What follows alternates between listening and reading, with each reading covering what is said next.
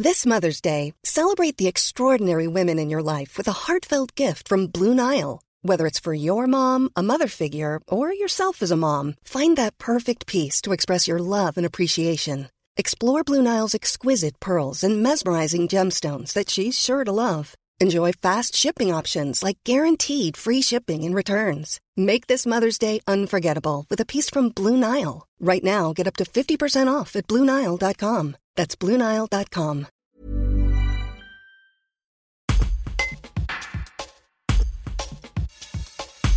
Plus rien n'arrête Lina El Bouanani, jeune talent vauclusienne de 14 ans de l'émission The Voice Kids 2023.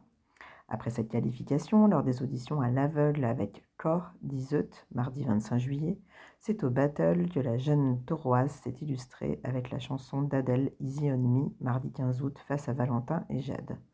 Elle nous livre ses impressions. Un reportage de Marie-Félicia Alibert. Alors franchement, j'étais super contente, c'était vraiment incroyable d'avoir partagé ce moment avec Jade et Valentin qui sont mes amis. Les musiciens étaient au top, le public a adoré.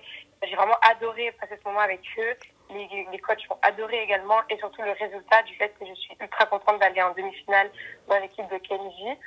Et j'ai vraiment super hâte de partager ça encore une fois et de m'amuser avec tous mes amis. Et merci Jade et Valentin.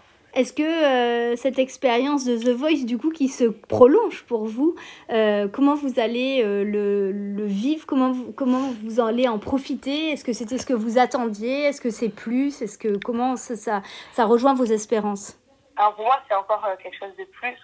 C'est comme encore une fois une revanche sur mon passé, sur tout ce que je vais pouvoir encore accomplir.